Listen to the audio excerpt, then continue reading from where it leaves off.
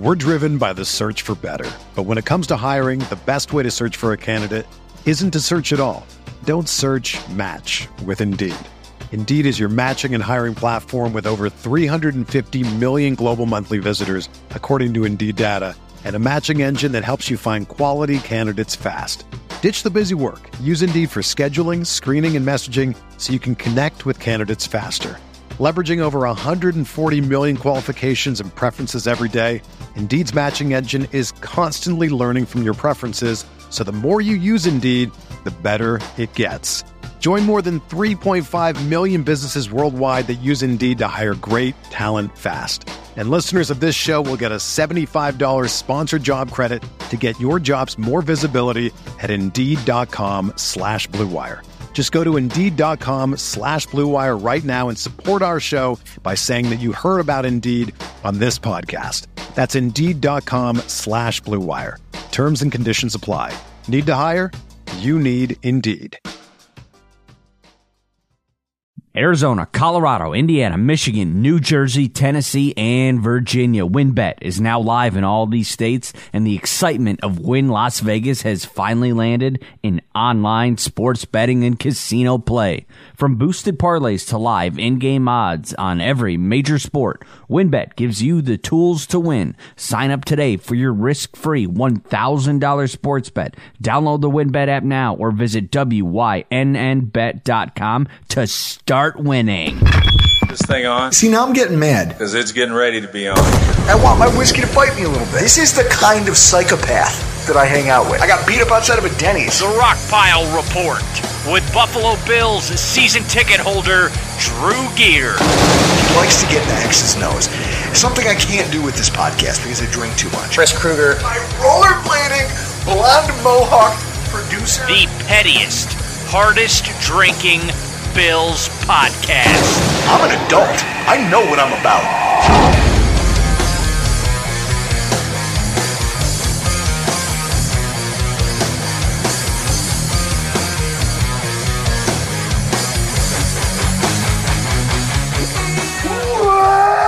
Welcome, everybody, to another edition of the Rockpile Report podcast. I am your host, Bill season ticket holder Drew Geary.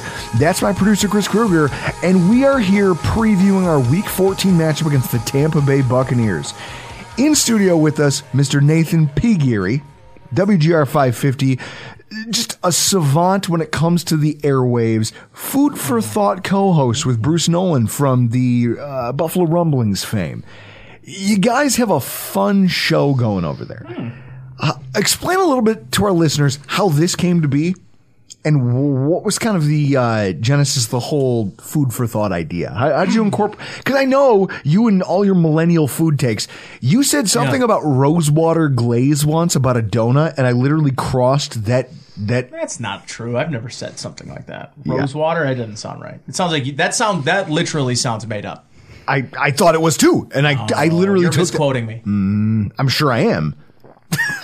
Because again, it's like something happens. How old are you? I am 29. I'll be 30 in a month, 22 days. Something happens to you when you hit the age of like your mid 30s, 35, 36, 37. Anybody under the age of 30, they talk and it's almost like they're speaking a different language. You use a lot of terminology I don't understand. Yeah, you, like no cap. Yeah, I don't understand what that is. I don't use that word.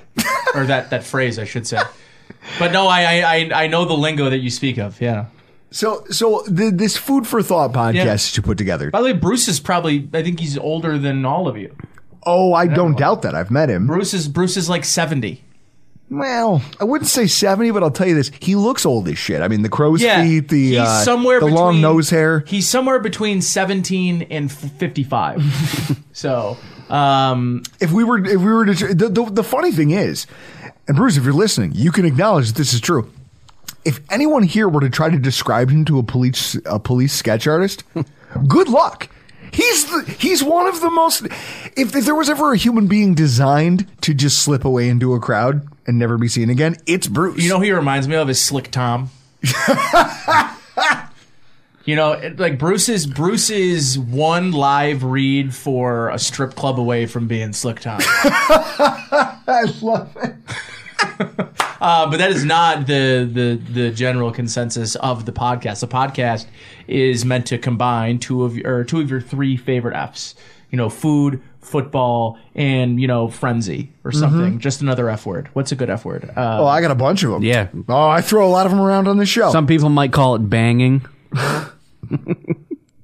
In any event, here's yes. So the podcast does that. We talk.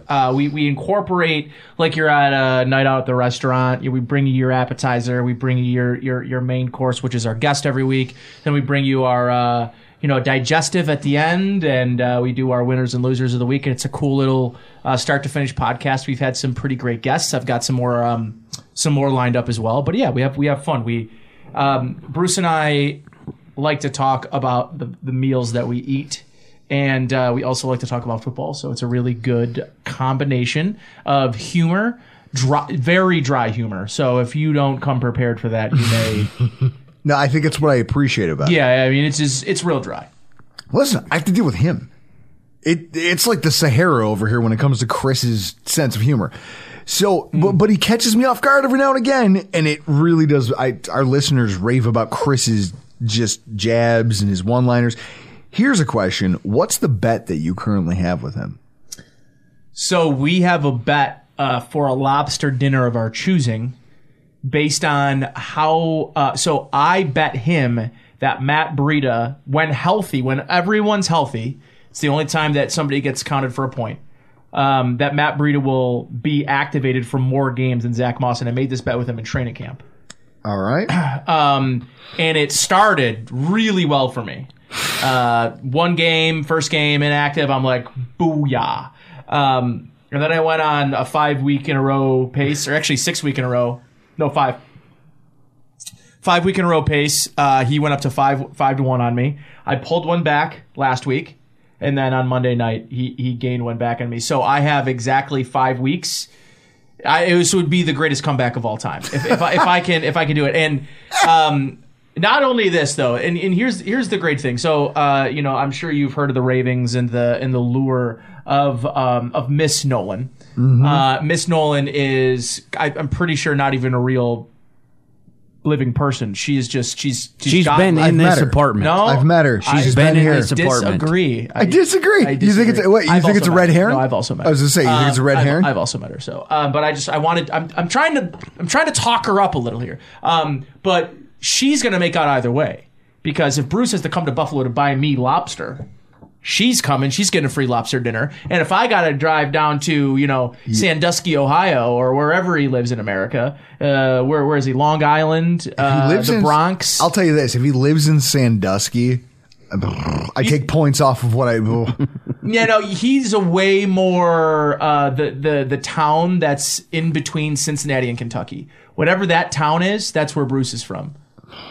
That's too close to Cincinnati. I'd firebomb that whole area. They have Skyline, the stink of Skyline chilies all over them. Oh my God, that is just, it's like they made it in a big gym sock. No, and the worst part is, we talked about it, so you like talking about food takes. Yeah. Before we dive into this, so we broke it down in this podcast a couple weeks ago. The reason I hate garbage plates. I think that they're nonsense. Bruce also hates garbage plates. I think they're sloppy. I think that it's drunk food. Yeah, I know. You are a sloppy drunk. It's sloppy drunk food. Yeah, you are a sloppy drunk. So if I hate it, that should underscore how bad it is. And with that in mind, I was going to say, I'm slightly irritated that you're not coming.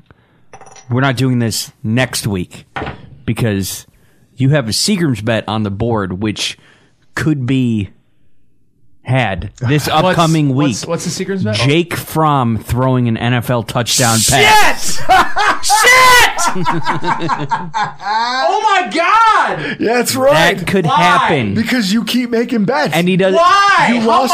How much? One Seagram. That's it. That's all I bet. I'm surprised I didn't bet all of the Seagrams in the world. No, that's the bet. What? Yeah. I think that is a technicality. No, I think you made it. You said he will never throw an NFL touchdown pass. Thank God I didn't say he'd never throw an NFL pass because... Yeah. No, NFL touchdown pass. Dude. So that could happen this week. And it's not even for the Bills. He's playing for the Giants. So along the same lines, before we move on, of things that are atrocious, garbage plates. The sauce that they're made from, we learned from a Rochesteronian. Is the Skyline chili Rochestrian. It's based on the Skyline chili recipe that includes cinnamon, which is why I hate it, because cinnamon is the worst spice. It's the worst. The worst spice. The smell, the taste, everything about it is terrible. So of course you do. You don't like cinnamon rolls? I eat them when I'm forced to, but probably not. Who in your life, Drew, has forced you to eat a cinnamon roll? Once, my wife. I believe that. I mean, look at it's Beauty and the Beast over here. I can't. I believe it. You say less. I would like to push back on that because I think cinnamon is. You know what? Thank you for bringing this topic up to me. I'm going to text Bruce right now. That's right. We have a new topic for this week, and we will credit you for it. There we go. So, jumping into this, our Week 14 preview, the Buffalo Bills against the Tampa Bay Buccaneers. The time, 4:30 p.m. Eastern Standard, which I always hate. I hate a 4:30 Bills game. This happened last year with the Arizona Cardinals game, because what that means is that I have to sit around and stay sober for an entire day leading up. Who said you have to? Well, here's the problem. I drink... Like, if I were to crack my first beer at 1 o'clock when football starts, I'm going to drink through those games the way I drink when I tailgate. The problem is I'm not going to a stadium. I'm sitting in my living room. My wife and my kid are around. Nobody needs that. Nobody, no, not even judging, but no, Jack, I taught Jack Cheers. He rocks it. He knows what Cheers is now. You know, though, the advantage of the 4 o'clock game? What's that? We're getting Romo and Nance, baby. Is that it? Yep. Is that on the call? Yeah, we're America's game of the week. Finally, Romo just avoids the Bills like a plague ever since he threw those 5 interceptions on Monday Night Football. Well, just avoids the Bills like a plague. As he should. I mean, and so the weather, Chris, doesn't matter because it's Florida and it can't possibly be as bad as last week. The line, Bills +3, and the over-under is 52.5, which is confusing to me because it almost sounds like they don't expect either one of these teams to score a bunch. Or they expect it to be so one-sided. Yeah. But then also the line is 3. That's so what that tells me is Vegas is expecting a close, low-scoring game, and I don't understand that. What has either one of these teams done? I think that, you know, we view the team from a week-to-week lens, and we tend to overreact. And by the way, I did recently, if you follow me on Twitter, I recently changed my bio today to a disclaimer, which I think is important. I think it's important in your, retweets are non-endorsements, stuff like that, right? Those are really good. My disclaimer is I cannot be held accountable for what I tweet during football games. And I want to go out on a limb and I want to stare into this camera and I want to tell the people at home, you are not allowed to hold what I say during the course of a football game against me like you do Drew. Drew's a different story. He says it cognizantly. He knows what he's saying. He says it strategically. I mean it. Most of the... I'm saying whatever it is at the very moment that's in the top of my head. Drew's been thinking it for 6 years and has been waiting for the moment to drop it. He's playing 4D chess on all you fools, and I'm the one that's getting the blame for a guy like this. So I just want to say that when I say that the season's over, or the Bills should trade Tremaine Edmonds for Saquon Barkley, these are things that I'm kidding about, that I joke, that I just say, and they can't be held accountable, and I won't be. Chris, we're blocked. We're blocked by Richie Incognito because of some stuff I said during a football game. Hilarious to me. I can. The guy who was going to imagine what those tweets were. But that's my point. That's who I am, and that's why I love watching our Twitter account, because I'll lose 40, 50, 60 followers in a single Sunday. And then 2 weeks later, I gain 100 followers a Sunday. It's the stupidest thing. 2 weeks later, we're back to where we were plus. Yeah. And he'll get mad because he's like, not mad, but I can tell he's frustrated when he's like, now you're tweeting nonsense. Like I work inflammatory things. Yeah. I have to work weekends now, so like I can't be there to take his phone away. Yeah, he's like he used to be the safety mechanism. Loud noises, wada bada booby. You just like to yell things, loud noises, and it never actually. But listen, smash wicker furniture. For me, like I have the worst game day experience of anyone that you know. Okay, like for the first couple weeks of the year, I got to go to home games. That was nice. And then COVID shut that down real quick, and now I'm back in the studio. I watch it on a TV that's like a 28, 30-inch TV. So smaller than of the time. Smaller than our in-studio monitor. Yes, and most of the time I get to watch the ones that are actually more like 25-inch TVs that are up in the newsroom that are about 30 feet away from me with a glare near the ceiling. That's where I get to watch the games on Sunday. When I'm in the studio and Mike isn't there, which is only when it's primetime games. Because what happens is at the studio, Mike show up, he does the post-game show right after the game, and then I follow him with the overtime show. And Mike will get there right at kickoff, and he watches in the dojo, in the studio, right? And he watches it on the TV that is also, again, smaller than this. But at least you are watching it, you can hear it, you're looking at it. I watch the game with no volume. Oh, boy. And I watch it from, I kid you not, like 30 feet away. So it is the worst experience, because here's the worst part about it is I immediately have to go on the air to talk about how I feel. So what I'm going to do during the football game is not take notes, because I take notes when I immediately watch it when I get home after. Yeah.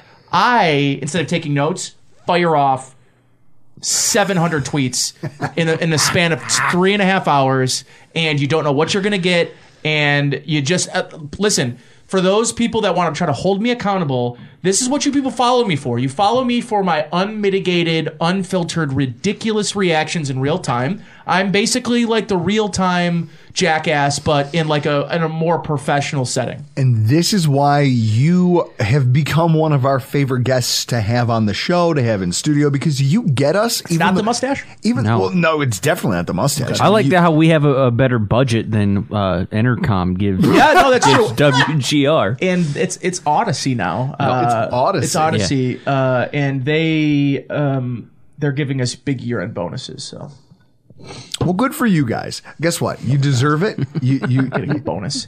I might. Is the federal minimum wage going back up again?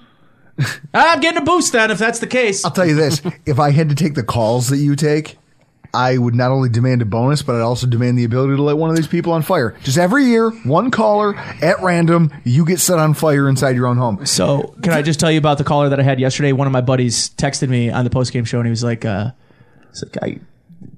used to listen to you do that, in college. He's like, I used to listen to you do that to our friends, after we had 8 jungle juice drinks, you just yelling at somebody about why Brady Quinn or why, whatever. But this guy calls in and he says, I can't believe Brian Daboll, they never threw the ball down the field past 20 yards. What are they doing? They should have been throwing the football down the field the whole game. They were giving it to him.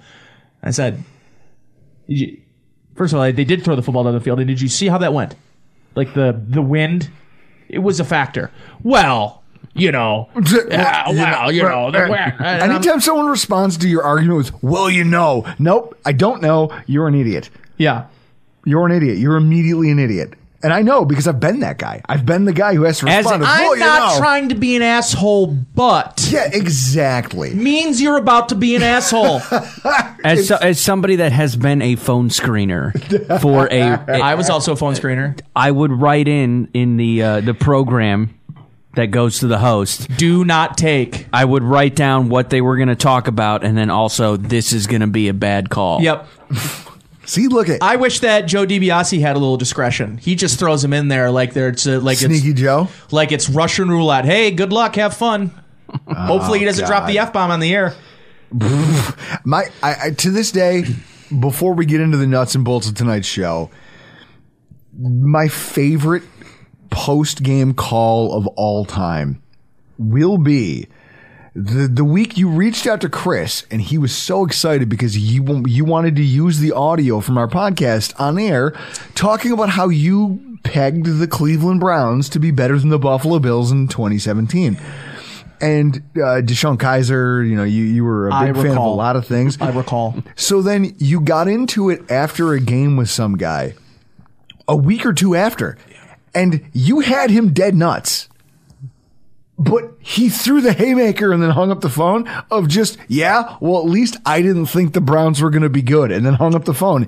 And I could hear you seething on the air. It was one of the greatest moments. One of the greatest moments in radio history. I I mean, there's literally like there's the War of the Worlds that gets read and it sets the world on fire. Oh, yeah. And then there's that. Those are the two best things to ever happen on radio. Listen, I people ask me all the time, how do you do it? I think it's pretty fun. I like doing post game. If I had my choice, that'd be my prime time slot. Post game show, taking phone calls, providing the at times when needed the comedic relief, but mostly I like using the first 15 minutes to just get all of the anger off my chest. But I'm indebted by the fact that Mike and Chris get to go before me, because it gives me a solid hour and a half to sit down, do some breathing exercises, look at the wall. Compose yourself. Yeah. No, it's all about composure. Compose myself and get back to a closer to balanced place. Yesterday was tough because I'm going right from the broadcast right into post game, and luckily I had basically turned the page on that game and like the end of the third quarter, I was basically like, yeah, they're not going to win this game, and I'm good with that. Nope. Like I'm over it. It is what it is. On to Cincinnati. Like that's where I was probably at the end of the third quarter when they went on that field goal drive, and then they made an adjustment going into the fourth quarter where Matt Milano, played the run, shoots the gap on the backside, pulling guard. Played the run. Look at that! And everyone's like, oh wow, Matt Milano, he's really on fire. I'm like, yeah, he's doing something I would have done in the second defensive possession. Yeah. So it was rough. Yeah. Composure is probably where this conversation is best started. Philosophically, that's kind of what does this mean, this game? Because Chris, we talked about it at the end of our last show. This idea that there's something here. This game is bigger than just one more game. It's not just some meaningless end of the season game. It's literally the thing that might separate us from the postseason and not. It's the way the cards are falling. It's the way the division is stacked. It's the way the schedules are falling for our opponents. The people that we're jockeying position with for playoff berths. Philosophically, how important is this game and how important is composure going to be on both sides of the football to that endeavor? Well, it's an NFC game, so it's not that important. I mean, it's important because it's where a win. They are right now, and Because they've already it's got where 5 you are. losses, and you need to get another win in You there. used to look back at it and go, well, it doesn't matter because it's not in our conference. And then you go, well, wait a minute. You need wins, and wherever You need can get them wins. now. Anyway. Yeah, listen, I mean, the thing that I think you're lucky in this matchup that Antonio Brown's not in the lineup so that you had to cover the 3-headed, horsemen of Evans, Godwin, and Brown, because it's a cheat code. It's impossible to stop. But now you really, the emergence of Leonard Fournette has been, I think, really interesting and how teams have been trying to defend the rest of the league. The problem is you can't defend Tom Brady like they do Patrick Mahomes and Josh Allen, because he can turn around and hand the ball to Leonard Fournette, and they have a good offensive line, and they can run the football. And if you want to go into too high, they'll turn around and they'll hand it to Fournette, and they'll be good with that until you want to change what you're doing on the defensive side of the ball. So I think for me in this matchup, I just don't like the matchup on the offensive and defensive lines again. I think you're facing an opponent that probably has the best pure one tech in all of football. Vita VA is disgusting. He got a tooth knocked out of his mouth and kept playing. And he was smiling about it and enjoyed it. Thought it was like a fun thing. Well, you have to be a sick bastard to work in the trenches. That's reality. Yeah. But it's these matchups against the physical offense and defensive lines, and they should have John Feliciano back. I was a little surprised that they didn't pull the trigger and activate him off of the injury reserve and make him available for that game, because I just assumed that he was going to be available. He wasn't, so I think he'll be available this week. If he's not, then you got to start wondering if that's a longer term injury than maybe everybody thought. But he's been at practice. He was at practice all week last week, which is why I thought we would see him, but we didn't. I don't know what his presence brings to the lineup. I know that he is marginally better than Ike Butker. Yes. And I think I'll take better wherever I can get it right now. But this defensive line for the Tampa Bay Buccaneers is the best they've faced yet. And it's a scary proposition because they've really struggled against power establish the line of scrimmage, nasty defensive lines, and this is probably going to be your nastiest one yet. Jason Pierre-Paul on the edge. Joe Tyron, their rookie out of Washington, is a stud. He's great, and he doesn't get a lot of snaps. They literally are kind of holding him in abeyance because they're like, well, we don't need you yet. They got Shaq Barrett. They've got Everett Golson. Not Everett Golson. Vernon Golston, right? No, Vernon Golson. Everett Golson's Notre Dame. Wait, hold on. Vernon Golson sounds like the dude who got drafted out of Ohio State who washed out of the NFL with the Jets. They have somebody named But here's what I'll say. The trenches for this team are definitely tough. I mean, first of all, on the offensive side, I mean, everyone knows that their defensive line is probably the best. And they're the best running attack, and you did not do well against a defense that is also good at stopping the run as well last week. Their trenches are tough. Brady's 31st in sacks against in 2021. 31st. What that tells you is there's no pressure being generated on Tom Brady. Their offensive tackles are both in the top 20 for pass blocking rating. He is who he's always been. He gets rid of the ball quick. You can't. William Golson. There he is. William. And if you can get him a little bit of time, he can make you as an offensive line look fantastic. Now, if they had...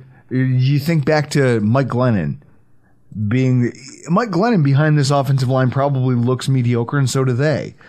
They have one of the all-time greats doing it for them, and their blocking style works for that because they can do it with power. They can do some of what the Colts do in terms of they can just be they can be things based on what the game plan suggests. Yes. And I think that was probably the one thing Sean McDermott assumed he was getting.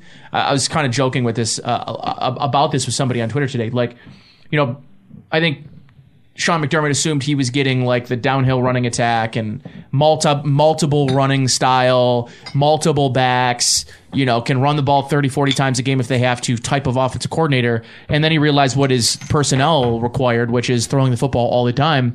And now he's like, well, I don't really want to run the ball conventionally. I want to get under center. I want to do those things. So it's like this offense for the Bills is built in a way that I think can do some things against this defense because of the weaknesses in their secondary. Let's talk about that. Richard Sherman. No, let's talk about that. Who hasn't played, by the way, but he is their most notable name at corner. When you look at all these gaudy box scores that the Tampa Bay team puts up on offense, that's going to be a thing we have to contend with. They are going to score points. They've done it in bunches for the last month or two. The Bills have not. It's almost easy to overlook what Tampa Bay's been doing defensively. But it's the one reason that we have a puncher's chance in this. It's the fact that the Tampa Bay defense is horrifically suspect at this point. Well, this is a team, by the way, that lost to the New Orleans Saints and to the Washington football team.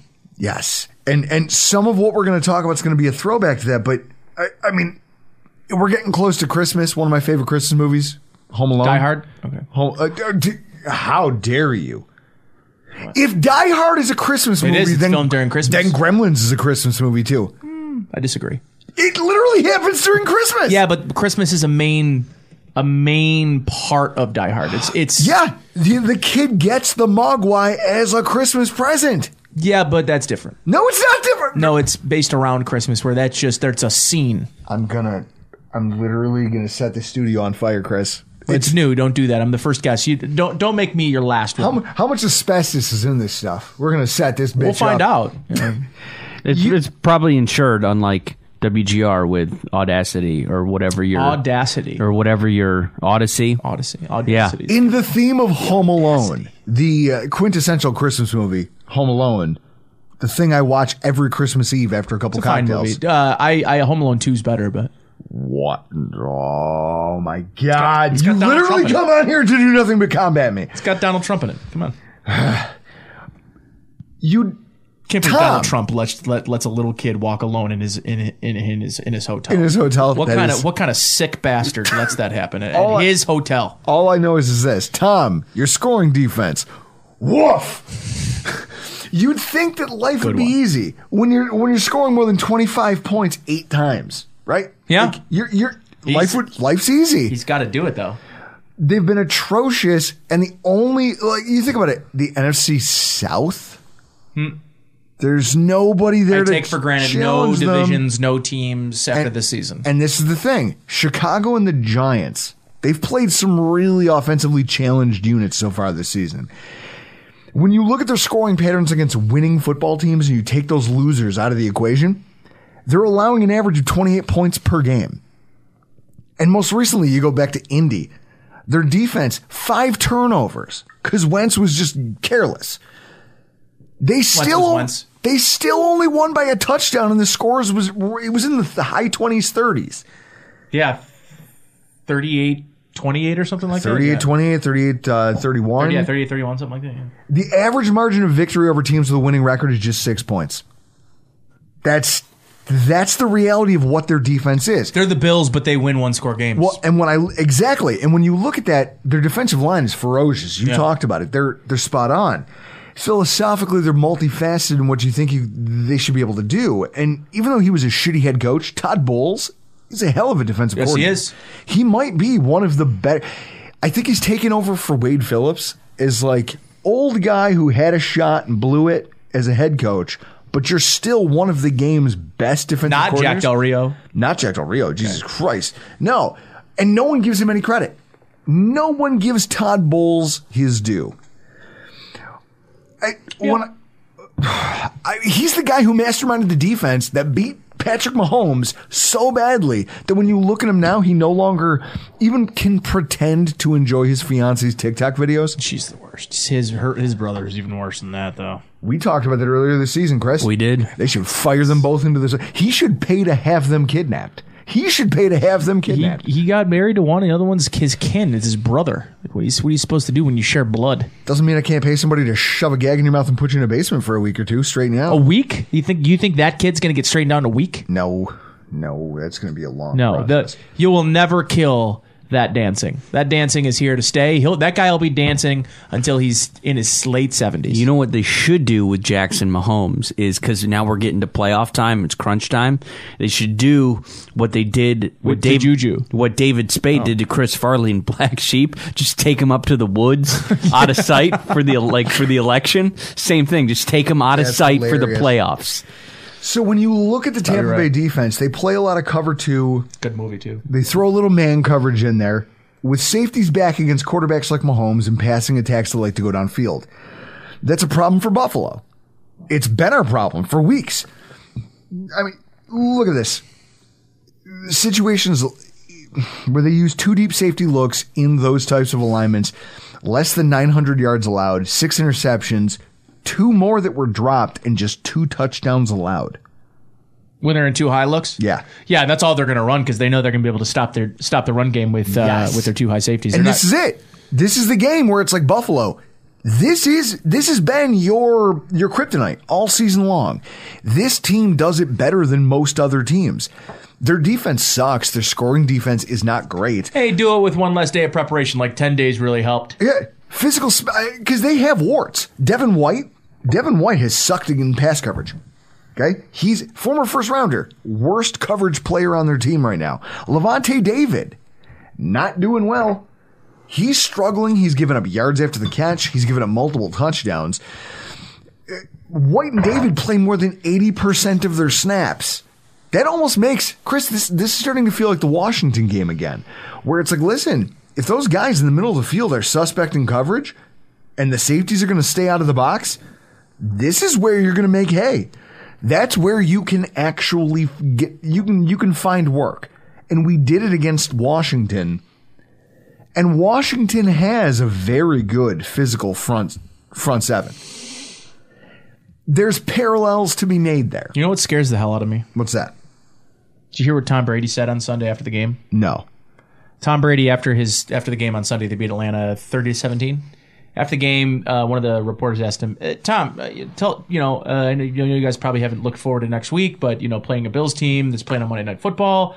He said, next week's the biggest game of the year for us. That's what he said. I hate Tom Brady. Well, let's talk about Tom Brady.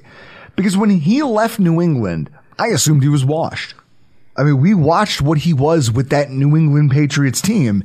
He was dinking and dunking and trying to throw. He shares a bed with Gisele Bundchen. What do you think? Can we end the podcast now? I mean, that's my password to get into my computer. He's sipping from the teat of God. Like it's. He probably still drinks breast milk. What?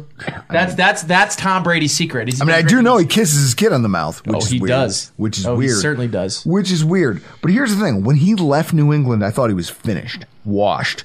I watched you lose to the Tennessee Titans at home in a playoff game that you don't lose like that. It's over for Tom Brady. Then he comes out and he starts playing with the Tampa Bay Buccaneers, and all of a sudden he's a rejuvenated quarterback. He's second in the NFL in passing yards. He's a new man. He leads the NFL in air yards. He's going to win the MVP. Which is crazy to me. Chris, the dude who had to dink and dunk his way down the field in New England is now leading the league in air yards. It was never about his inability to. It was what they were required to do with the weapons they had. So can we say that the whole system quarterback thing around Tom Brady? It was always just a fun little thing to, bring up at the bar. Be like, oh, you guys want to see what happens when you Google search Tom Brady? Like, oh, it's a system quarterback.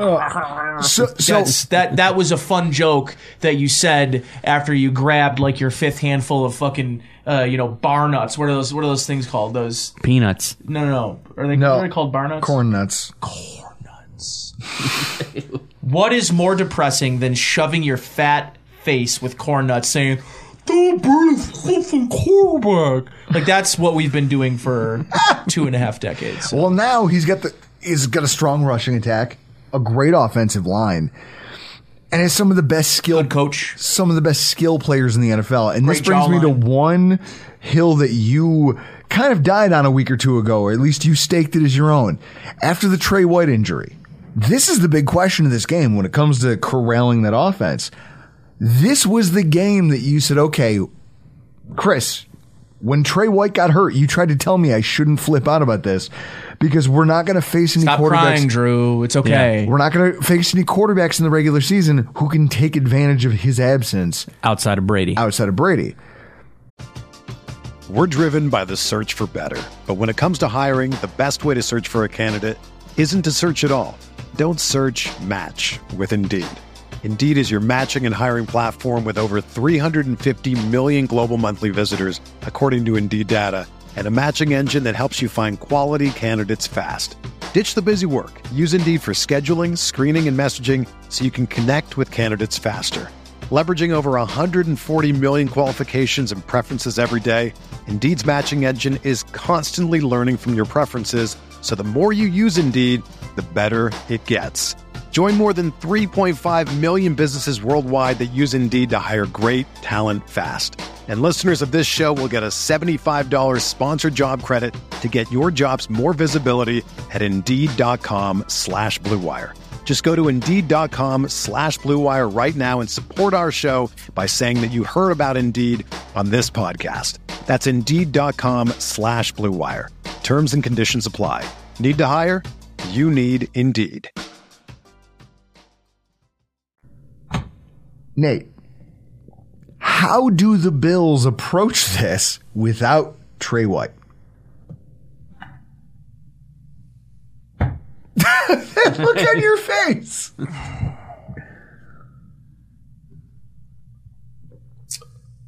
Hope that the breast milk was spoiled this week that he's drinking. That's the best. What are some things that the Bills can do to at least make life hard on him? Because you're talking about Dane Jackson and Levi Wallace. Both get your hands in the passing lanes. Okay. He has struggled at times this year with batted balls at the line of scrimmage. He's not going to move a lot. If you're Gregory Rousseau, this is the game where you are engaging and then immediately following Tom Brady around, and you're jumping in the air as soon as the ball's released. So sort of like the Kansas City game where he batted a pass and then intercepted it. That's right. Okay. I think the other thing too is you do in this game need to have a steady balance of being able to slow their running game down, but also be willing to let them run the football. Like, you got to be willing to let Leonard Fournette get you down to the red zone, hold him to field goals. And like that's kind of a recipe that I could see working for them. And that they would probably like to deploy in that game is that bend but don't break. We know that's what they're doing. They're on a ton of quarters. They're going to probably. That's the one thing about this defense this year that I think has helped them take a step as a pass defense is they have run a lot more man than they did last year. That has been a development this year. We've seen more of Trey White following that number one receiver, and who he ultimately follows in this matchup, if he's in the game, probably is a moot point. But here's the thing, guys: as much as this team is beating teams down the field, one of their biggest counter punches to the too high safety shell is getting Chris Godwin involved in the line of scrimmage. So they're more like a slot screen than they are a true bubble. So like the bubble's kind of like from the slot out to the numbers, where these screens are more like he comes in, motions in from the numbers towards Brady. Brady's under center, snaps it, boom, and throws it right out to him. And he's got his right guard or his tight end out there to lead block for him. And away they go. And Godwin has been feasting on that really for the better part of the last 6 or 7 weeks. But dating back to last year, that was sort of when teams wanted to go too high safety look and they didn't have the running attack. That was their answer. Like the Bills just have decided like that's not something that they can do.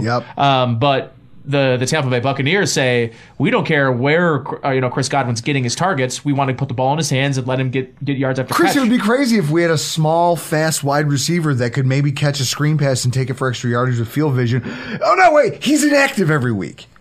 He's inactive every week. I want to firebomb so much. He did really screw the pooch on that kickoff return. I understand. We could have gone without that, I think. So are you going to bench him for the whole year and when you watch your offense struggle? Like this is a narrative that I think they weren't using him before he was benched. Last season, he was an integral part of emerging. He was emerging part. And then they decided that Andre Roberts was not worth the keep, and they decided that the primary kick return role was important enough that you were going to sacrifice his ability to play on the offensive side of the ball because you need him healthy and available. And then by week 12, he's inactive, and now you don't use him on either. I would say that I've been sort of calling for these jet sweeps and for these east-west runs, or like, man, did they ever need that presence yesterday on Monday Night Football? Like they desperately needed someone that could stretch that defense a little bit horizontally towards the sidelines because just nothing was open in the middle, and they did not have a guy that they could turn around and hand the ball. Like, to me, like, and this is totally off topic, but like Cordell Patterson has to be like in a Bills uniform next year. Like that's the kind of guy they need. Somebody that can stretch, be more than just a traditional back. Because I just don't think I don't want them to be a traditional running team. I don't know why Sean McDermott wants them to be. I think they could probably be fine with the running backs they have right now if they decided to move the hell away from ISO and from outside zone and some of the other stuff that the pin and pull that you're trying to play. Get gimmicky. Run a reverse to a wide receiver, run a little pitch pass underneath, a little pop pass, like get your tight ends involved in the screen game, things like that I just think are easy, low-lying fruit plays that, this offense just has decided that they don't want to move to. They want to be an offense that's short passing game, but uses the intermediate parts of the field and it can hit you over the top. And they don't have a lot of other. This is what I said yesterday: is the Bills are Aroldis Chapman for you Yankees fans out there, right? Like he's a guy that can throw 101 mile per hour fastball. This offense, right? But the problem is the rest of the league figured out how to hit your inside fastball. Yep. And now you need to be able to come with a two-seam. You need to come with a breaking ball. You need a split finger. You need a changeup. You need something that can keep them off balance so that your fastball is still effective. Mm-hmm. And the Bills have yet to. And I also I equated this to boxing as well. What the Bills' offense is, what this team is a prized fighter. And I yesterday on postgame I compared it to Lennox Lewis, who's like one of my favorite boxers of all time. And if you're my era, your guys' age, you remember the Klitschko Lewis fights. And what was always the get inside, hit him on the jaw, you can TKO him, you can knock him out, he's done. Get to the jaw. The problem is he was so damn good at not letting you get inside that every time you went for the jaw, he baited you into his weakness. And that's what the Patriots did. They baited the Bills to say, we think that you guys are good, but we think you'll beat yourself. And Bill Belichick baited the Bills into playing a perfect game because of the precision that they were doing on offense. They were creating pressure on the Bills' offense with their offense because of how they were methodically moving the ball. Oh, for sure. They had 11 first downs, 14 first downs. Yep. And people want to say, well, they scored 14 points and they had 13 first downs or whatever it was, and they were 2 of 12 on third down. At what point during that game, what do you remember most about that game last week?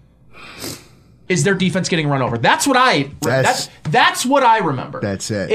And that may not be you're right? 14 points, you should win football games. Your defense holds people to 14 points. But the damage that team did physically to the defense early in that football game, breaking that 64-yard run, methodically going down the field. And if Damon Harris is still in that football game, man, that dude's running for two plus. Oh, probably. 2 plus. Probably. He broke a 17-yard run on a strained hamstring with one leg. Okay, so I just spare me the Bills' defense played well, but that's a whole other situation. But going back to this whole prized fighter talk, right? The Bills, they have that fatal flaw. The problem is teams know how to get them to show it instead of the other way around, where you're using your flaw to bait them. The Bills are leaning in to the bait. And that's been, I think, a big problem for them. And they just don't have... Teams are baiting them into being a physical run-first football team. Yes. They know that they are... The other teams right now know that the best way to beat the Bills is to take the ball out of Josh Allen's hand. And how do you do that? Well, you give him run looks, and you know that you'll stop him. It's not like the game plan against the Chiefs last year, where it was in the regular season, right? Which was, we'll let Clyde Edwards-Helaire beat us. You're not going to beat us. We'll let you run all over us, but that's the plan because we don't want Patrick Mahomes to beat us over the top. Yep.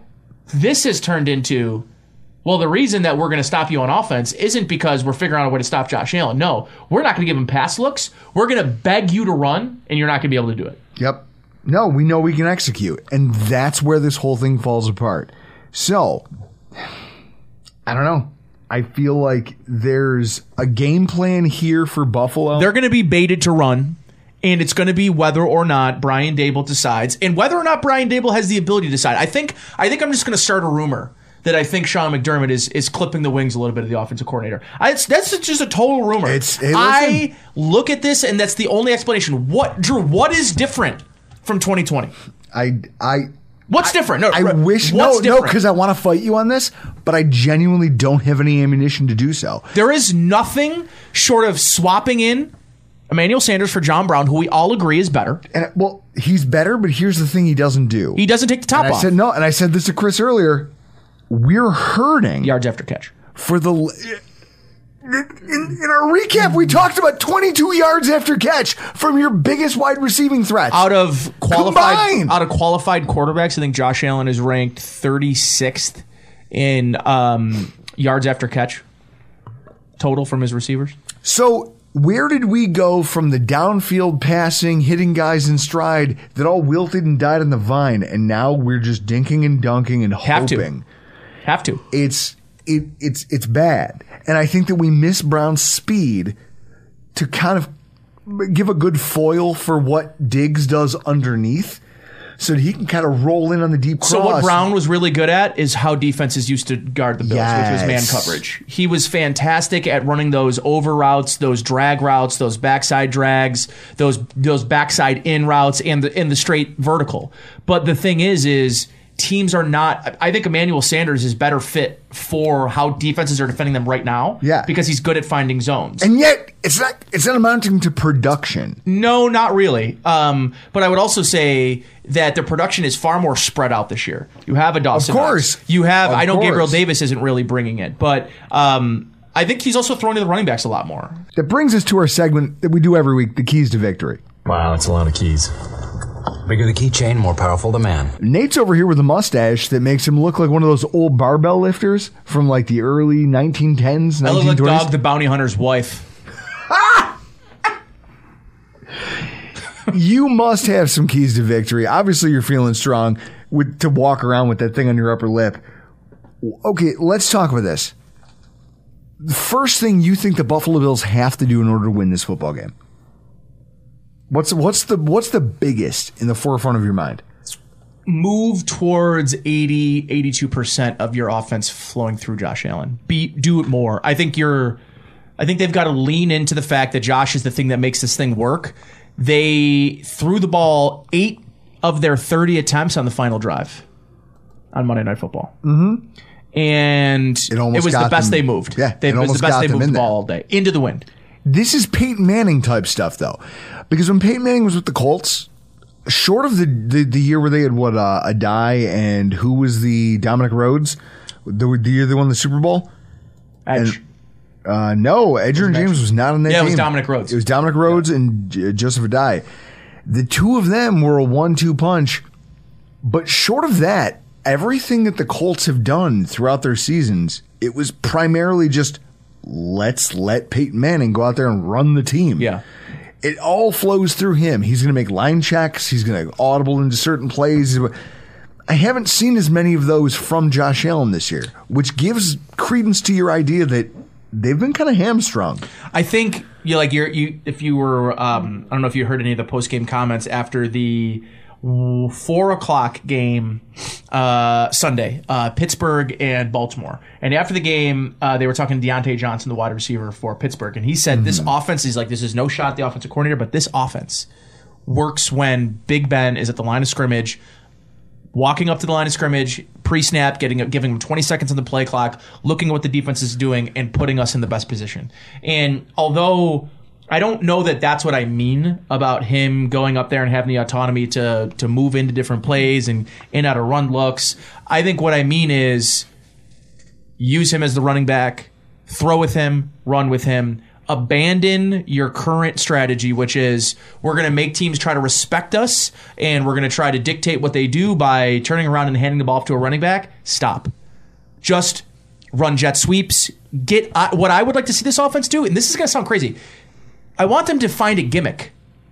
That's fine. If that's Wildcat, if that is triple option, if that, I don't know what it is. Veer. They need to find a gimmick that can bridge the next 8 weeks. They need to bridge the gap to now to the offseason. It is too far gone to make a change. There is nothing they can do dramatic enough to change this running attack. Why it's broken cannot be fixed now. It needs to be fixed in January and February and March. Yes. And the problem is, I don't know that there's a sense. I think what this comes down to, guys, is something that I think stems from ignorance, but what it is pride.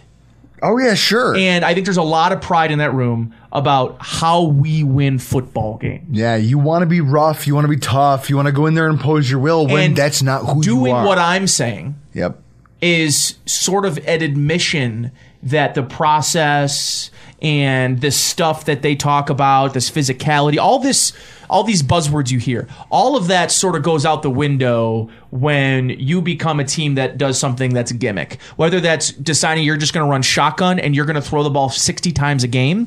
Like, I'm not kidding. Like, those are things that they need to consider doing because teams want them to turn around and hand the ball off to Zach Moss, to Matt Breida, to Devin Singletary, because they will. That means the ball is getting out of the hands of Josh Allen. So what does that mean? If the team's biggest enjoyment is watching you take the ball out of Josh Allen's hands, then you need to find ways. Keep it in his hand. And you know what? Listen, I get you just paid him $258 million. You'd like to see him get to that contract. I get it.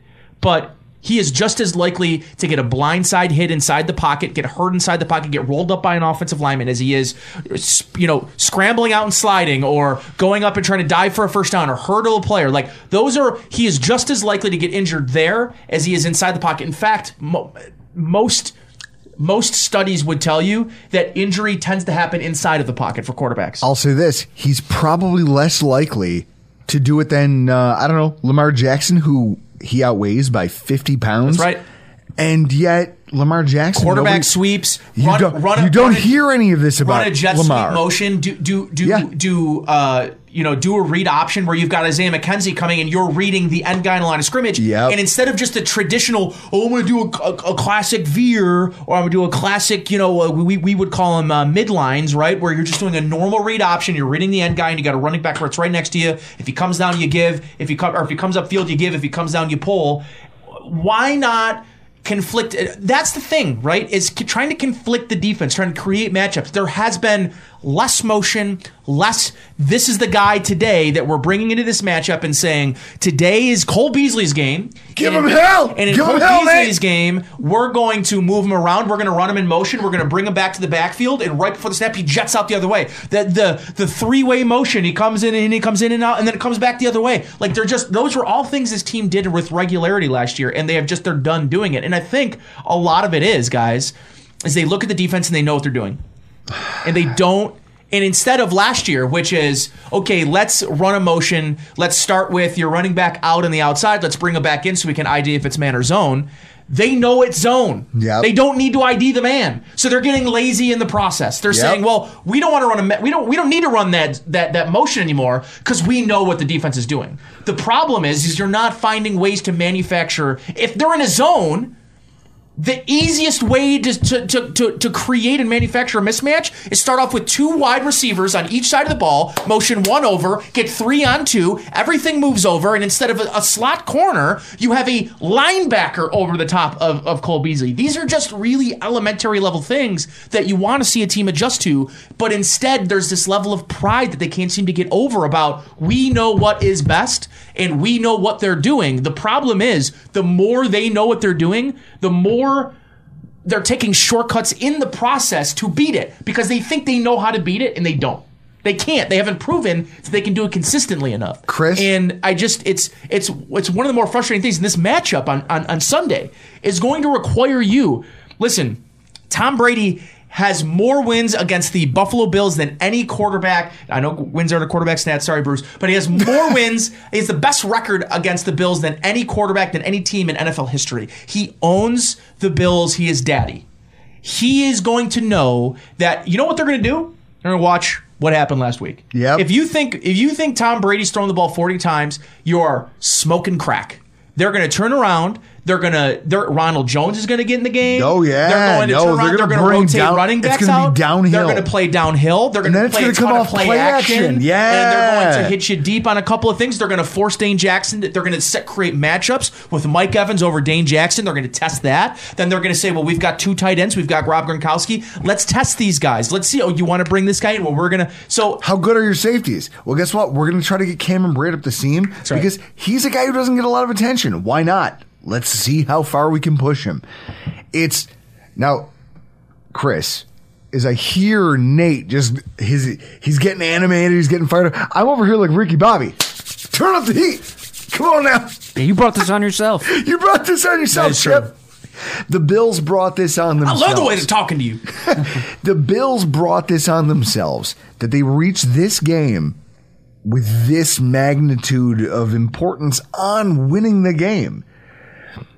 It's now on you to reinvent yourself at a late point in the season and figure out all the things you forgot about who you used to be. I don't know if they can do it. Is that a song lyric? I don't know. Was that Whitesnake? Whitesnake? No, Whitesnake was Still of the Night. No, Whitesnake was Here I Go Again. Well, on my Tawny own. Kite. Oh, yeah. All on the car. Tawny. Rest in peace. Yeah, I was just about to say R.I.P. Here's what I'll say. Short of everything Nate I can't. You just stream of consciousness this stuff, which is what I appreciate about you. It's the new meds. It's the new meds. They're really keeping me on the straight and narrow. Or because you're smart and Drew isn't. Listen, I'm wearing a shirt that says stay drinking. I don't know what to tell you. I'm not a bright man. Contact with Tom Brady. I'm not a smart man. Simulated pressure is going to be the soup du jour because you can't abandon those guys. A-gap pressure? Blitz. No, whoa. But it's always been the book on Tom Brady. That's elementary at this point. Here's the thing. You look at that Washington game. You mentioned it earlier. Washington is not a good football team. We destroyed them. They tried to bring pressure on Josh Allen, but he's so athletic, he just drifted away from it and made downfield plays. That's not who Tom Brady is. So now here's what happens. Taylor Heineke beat Tom Brady. He beat Tom Brady. They're not wins aren't quarterback stats, but I agree. Here's the thing. Washington was only credited with 7 pressures in that game. 7. It wasn't huge. It wasn't like they swarmed Tom Brady. And Chase Young tore his ACL in that game. They only blitzed 14 times, finished with 0 sacks, 0 tackles for loss. But when you look at the numbers, it tells a story. 6 of those 7 pressures right in the A and B gap, right in Tom Brady's face. Directly leads to disruption because he's an old man. He wasn't athletic to begin with. And now he's what? Now he's going to pull a Josh Allen and roll out away from pressure in his face off the snap? No. I don't think so. So that's where you got to get it. And you look at it, Ryan Jensen and the backup left guard, which is an injury to watch going into this game. What's going to happen with the left guard situation? Ali Marpet, which is the pride of It's some podunk college, like a D3 school. Yeah, it's here. It's here. It's in Geneva. Oh, good. Great. Not Johnson and Wales. What the fuck is it? I love that you know that. Call in if you know. I played him. We played. The reason that I appreciate Ali Marpet is, first of all, my cousin was his right tackle. He was a right guard. I'm sorry. He was center, and my cousin was a right guard. And he would have... he played at Hobart, which is in Geneva, New York, and Buffalo State College. Went down to mighty Geneva, and I'm not even kidding with you. Ali Marpet tore 2. It was a scrimmage. It wasn't even an actual game. He tore 2 of our defensive tackles' ACLs by pancaking them. Like, that's how you know he doesn't belong there. Over themselves, like pushed them over themselves and snapped their leg back. So, like, Ali Marpet, I'm scared of that man. I watched what he did to my friend Dan. Yeah, but real is real, and that's what it is. That's what it looks like, no matter the level. Here's the thing: all of the pressures that you could get on Tom Brady, the defense committed to only sending pressure with the defensive line. That was the end. That's how Washington did it. I mean, everything about their approach sucked. They had 2.8 yards per carry. Tampa? Or Washington? Washington, when they beat Tampa. They didn't do anything special. They had one drive at the end of the game that was 9 minutes long or whatever. That's my point. And this is... Oh, we're going to talk about that in a minute. So, when you watch the game, Brady's never comfortable. Their defensive tackles made his life miserable, and we don't have a Jonathan Allen. Nobody does. But Ed Oliver has been really good this year. True or false, this is his best season. It is his best season, but the problem is he doesn't have a reliable person next to him. No. So his strengths are being used against him weekly because he's flying upfield and he's getting those whams, and just right where he vacates, offenses are just running right behind him. And it's a little bit, I need him to start realizing that teams are using that against him, but I also don't want to clip him because he's finally figured out how to use his explosiveness and get off the line. He's penetrating. He is creating push and penetration. The problem is he's the only one, and when you can isolate penetration, you can use that against the defense. This is a game where if I have to kitchen sink this thing because my season's on the line, this is where I'm willing to rotate a Rousseau inside and put Basham, put an Obata on the outside, and just say, look, this is what we're going to do. We're still going to hold the line, and also I'm going to put someone stout who's got a quick first step. We're going to create a little havoc on the inside of the defensive line. This is where you're going to be able to move Brady off his spot and maybe make him a little uncomfortable. The only team to do it was Washington, but they suck, and yet they beat them. They beat them. And it was because this was a huge component of their win. Trevor Siemian played the entire second half of that football game, and they beat Tampa. Yes, that's my point. So Trevor, in the Lord's year 2021, Trevor Siemian, with his dirty, grimy, I can only imagine his hair. His hair looks like it smells. But, like, it's just, he's got that disgusting, like, side, but then he's got, like, the mullet situation. Yeah. He's got the party in the back and the business up front. Oh, my God. What is this? What is this, amateur hour? Whose phone is That's that? mine. Jesus Christ. Yeah. The professional in the studio goes. I called these guys out. What is this, fucking amateur hour? And it's my phone. I'm looking around at you guys. Turn it off. I'm like, who? It's not my phone. It's me. I got to take the garbage out. Oh! This is what wait, this is you what set an adulthood looks like. alarm? Yeah, buddy. Didn't I just tell you that I take medication so that I can That is work fair. through my hey, day? Listen, I hear you. I'm right there with you. Brother. ADHD brothers in arms. Hey, man. I hear you. Here's the other one, Chris. You drag these guys into deep water. The gaudy box scores that the Tampa generates, everything else. When they lost to Washington, their defense was on the field for 73 plays compared to just 48 for Washington. That's a lot. Which is fucking crazy when you think about the fact that Washington only had 2.8 yards per carry. It's not like they were doing anything special on offense. They put on long, sustained drives. And yet that time spent on the field took its toll because, to your point, Tampa scores to make it a 4-point game with 11 minutes left in the fourth quarter. And that's all she takes. And Washington puts on a 16-play drive and milks 10 minutes off the clock. Yep. And that's it. The game is officially over when Tom Brady gets the ball back. Okay? 16-play, 10-minute touchdown drive. He gets it now. He's down by what? He's down by 11 with 34 seconds of clock. That's it. It's all she wrote. I think back to the loss against the Rams. The Bucs defense was outscored 20-17 in the second half. The Bucs are 26th ranked in the NFL in third quarter defense. Their defense gets throttled coming out of halftime. Mm-hmm. It's usually because they take such a beating in the first half. I miss being mad about third quarter offense. Yeah, right? I missed those days when that was a thing that I used to. It's the reason I had to get. Oh, they scored 38 points, but they didn't score the third quarter. It's the reason that I had to buy Greg Thompson like a $200 steak and dinner. black underwear. Well, I don't know about the black underwear. I mean, maybe he brought those himself. Now, this is what I'll say. Against Indianapolis, all the third down conversions. But you also give up 4 conversions where it was more of 3rd and 10, right? Yeah.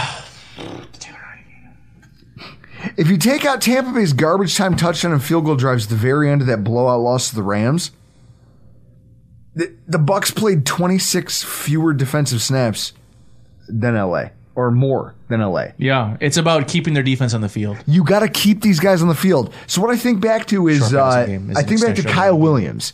Remember that montage you made for Kyle Williams back in the day? Yeah. There's something about he says something about this in there, where he's talking about how you got to be able to drag a team into deep water and see if they can tread and how bad they want it. Same way he did Marshawn Lynch. Yes. Beat him in the pool. That's it. This is where the Buccaneers team is vulnerable on defense. If you can make this game longer, if you can extend the game, because their defensive backs are not great in coverage. They've given up a lot of points. They've given up a lot of space to receivers. But we've all established that everybody knows how to play Buffalo. They have to reinvent who they are. They have to decide this is the game where we want to address our shortcomings. Because if we keep doing the same thing we're doing, we're going to die on that hill. I think I'd like to see Stephon Diggs get 800 yards over the last 5 games. You want this to be feed Stephon Diggs or die. I would like to see you put this on a banner type of game for Stephon Diggs. Like 14 for 211 and 3 touchdowns. Like, I think that this team needs a spark offensively, and I think the catalyst needs to be those two, Allen and Diggs. And I know that they were so close on that deep ball, and we're talking about a totally different game if they hit that deep ball. In New England? On Monday night, yeah. It's a different game. And I'm not going to blame either player in that instance. That was a dime. An absolute dime. It just, the ball moves over a foot, while it's in the air, and it's just impossible to track down if you're Stephon Diggs. But I was firmly impressed, by the way. I don't know if I said this. I think I probably have during the pod, but I'll say it again. I was firmly impressed by Josh Allen on Monday night. And I know they scored 10 points, and, it's hard to be impressed with the quarterback. Guy. But he just, he's more exciting and he gives us more hope. Without a doubt, it's them wanting to, I don't know, protect him. I don't know what the word is that I want to use, but they need to just, Stephon Diggs and Josh Allen, they need to be the catalyst of this offense this year. And this is the thing. Like, you can go back to being your proud, run it, we're going to be physical with line of attack, and on both sides, we're going to dominate the line of scrimmage. That could be for next year because you don't have the horses to run a race in those sort of conditions. You have a dry course horse, and you're running on a wet track. Yeah. So what you need to do is decide this year, the last 5 games. I want there to be a little. There's nothing to lose here. That's it. And let's go. I need that mentality. Let's kitchen sink these guys with all the creativity Brian Daboll has at his disposal. And if he doesn't, we lose. Yeah. But if you do, and you can find a way to extend these drives, get McKenzie involved in offense. Yep. Okay? Let's start to dink and dunk. Let's find Cole Beasley more often. Let's make sure Sanders gets involved early. And then let's pound them with Diggs when your safeties are the best thing you have going for you. Right. And your cornerbacks are all terrible. Let's pound them with Diggs near the line of scrimmage on short routes. Make those safeties come down and see if we can't sneak one over the top. Double. If you do that, you will find a way to drag this game out. Their defense does not do well when they're on the field for more snaps than they need to be. If you let them make it a short game, they will roll us up the same way they did the Giants. It'll be 30-10. Yeah. But if you as an offense can decide, listen, we're going to put our hubris aside and we're going to turn it over to the most talented guy on our fucking team and let him methodically move us the way he has over the course of his career. Josh Allen could still win the MVP. And that's if they did that. But this is the game. The reason this is the game where you have to do it. The reason Josh Allen won't be MVP is probably because of the offense they're trying to run. Drag them into deep water. Make those defensive players play more than 60, 70 snaps. Yeah. You win this football game if you can do that. I don't know what you do otherwise. Nate, it's going to be wild. Everything hangs in the balance. Where can people follow you on Twitter, and what do you have coming up on Food for Thought? At Nate Geary Sports. I'm trying to pull in an old friend, Matthew Fairburn, in for our guest on Friday. So hoping we can secure that. I got Ty Dunn and in the barrel as well. We'll have him up on here in the next week or so. And then the holiday season, we're going to take at least one or both because Christmas and New Year's fall on a Friday this year. So we may end up taking both of those days off, coming back fresh in the new year with a couple of new topics and a very special New Year's guest that many of you will be wanting to come listen to. But you can check out our podcast, Food for Thought, on the Buffalo Rumblings Vidcast Network. We do a live StreamYard video every Friday night, 9 to 10-ish. Typically, we go till about 10:15 because Bruce never knows when to shut the hell up. And then I don't know what that's like. And then you can scoff right there. You can download our podcast on Apple, iTunes, Android, wherever you get your podcasts. We're just Food for Thought, Buffalo Rumblings. Usually it's easiest if you type in Buffalo Rumblings, and then the Buffalo Rumblings podcast network will pop up, and you can just hop into Food for Thought. Yeah, and then once you get some traction, you'll be able to have something like this. One day, Chris, I have my office set up now, and now that I've got my own studio, there's some things that I do. I do need to get the backdrop like you guys have, so you'll have to drop me that website where you got that, and I'll invoice. Oh, that's somebody local here in Buffalo. Is that right? Yes. Well, I'd love to give him some business. I could use a WGR backdrop. Maybe even make myself one that's front WGR, back Food for Thought. There you go. Something wild. Yeah, we can get that done. You can make it happen. But yeah, maybe I'll one day I'll become a real boy like you, Chris. Here's what I know. This game, it's Rocky versus Clubber Lang. Here's the question. Can you survive it? Can you survive the early onslaught, and can you drag him into the deep water, make him regret ever getting in the ring with you, And then can you find a way? Clubber Lang. Are we Clubber Lang? No, we are Rocky. Yeah, Well, come on. We're never Clubber. We're never Clubber Lang. Well, I'm the one with the mohawk, so I would represent So Clubber you're getting Lang. knocked out tonight, Chris. So you're getting knocked out tonight. Well, I'm not going to lie. If you keep scoffing into the microphone, it might happen. You might really get knocked out. Folks, we got to get out of here. This has been a great show. Nate, thank you so much for showing Pleasure. up. I'm Do it Drew for the Geary. free pizza. I'm Drew Geary. That's Chris Kruger. That's St. Geary. This has been your Week 14 preview. Everyone is talking about magnesium. It's all you hear about. But why? What do we know about magnesium? Well, magnesium is the number one mineral that 75% of Americans are deficient in. If you are a woman over 35, magnesium will help you rediscover balance, energy, and vitality. Magnesium supports more than 300 enzymatic reactions in your body, including those involved in hormonal balance. From functional medicine doctors to mental well-being and female hormone experts, we all know that magnesium is the one mineral to improve all aspects of well-being and health. But which one? Magnesium Breakthrough from Bioptimizers, the trusted choice recommended by leading experts with 7 best-absorbed forms of magnesium to ensure your body receives the support it needs for overall well-being. Go to bioptimizers.com/balance today and use code BALANCE10 for 10% off. Support your journey to wellness at bioptimizers.com/balance. Magnesium Breakthrough from Bioptimizers, your foundation to optimal health and vitality.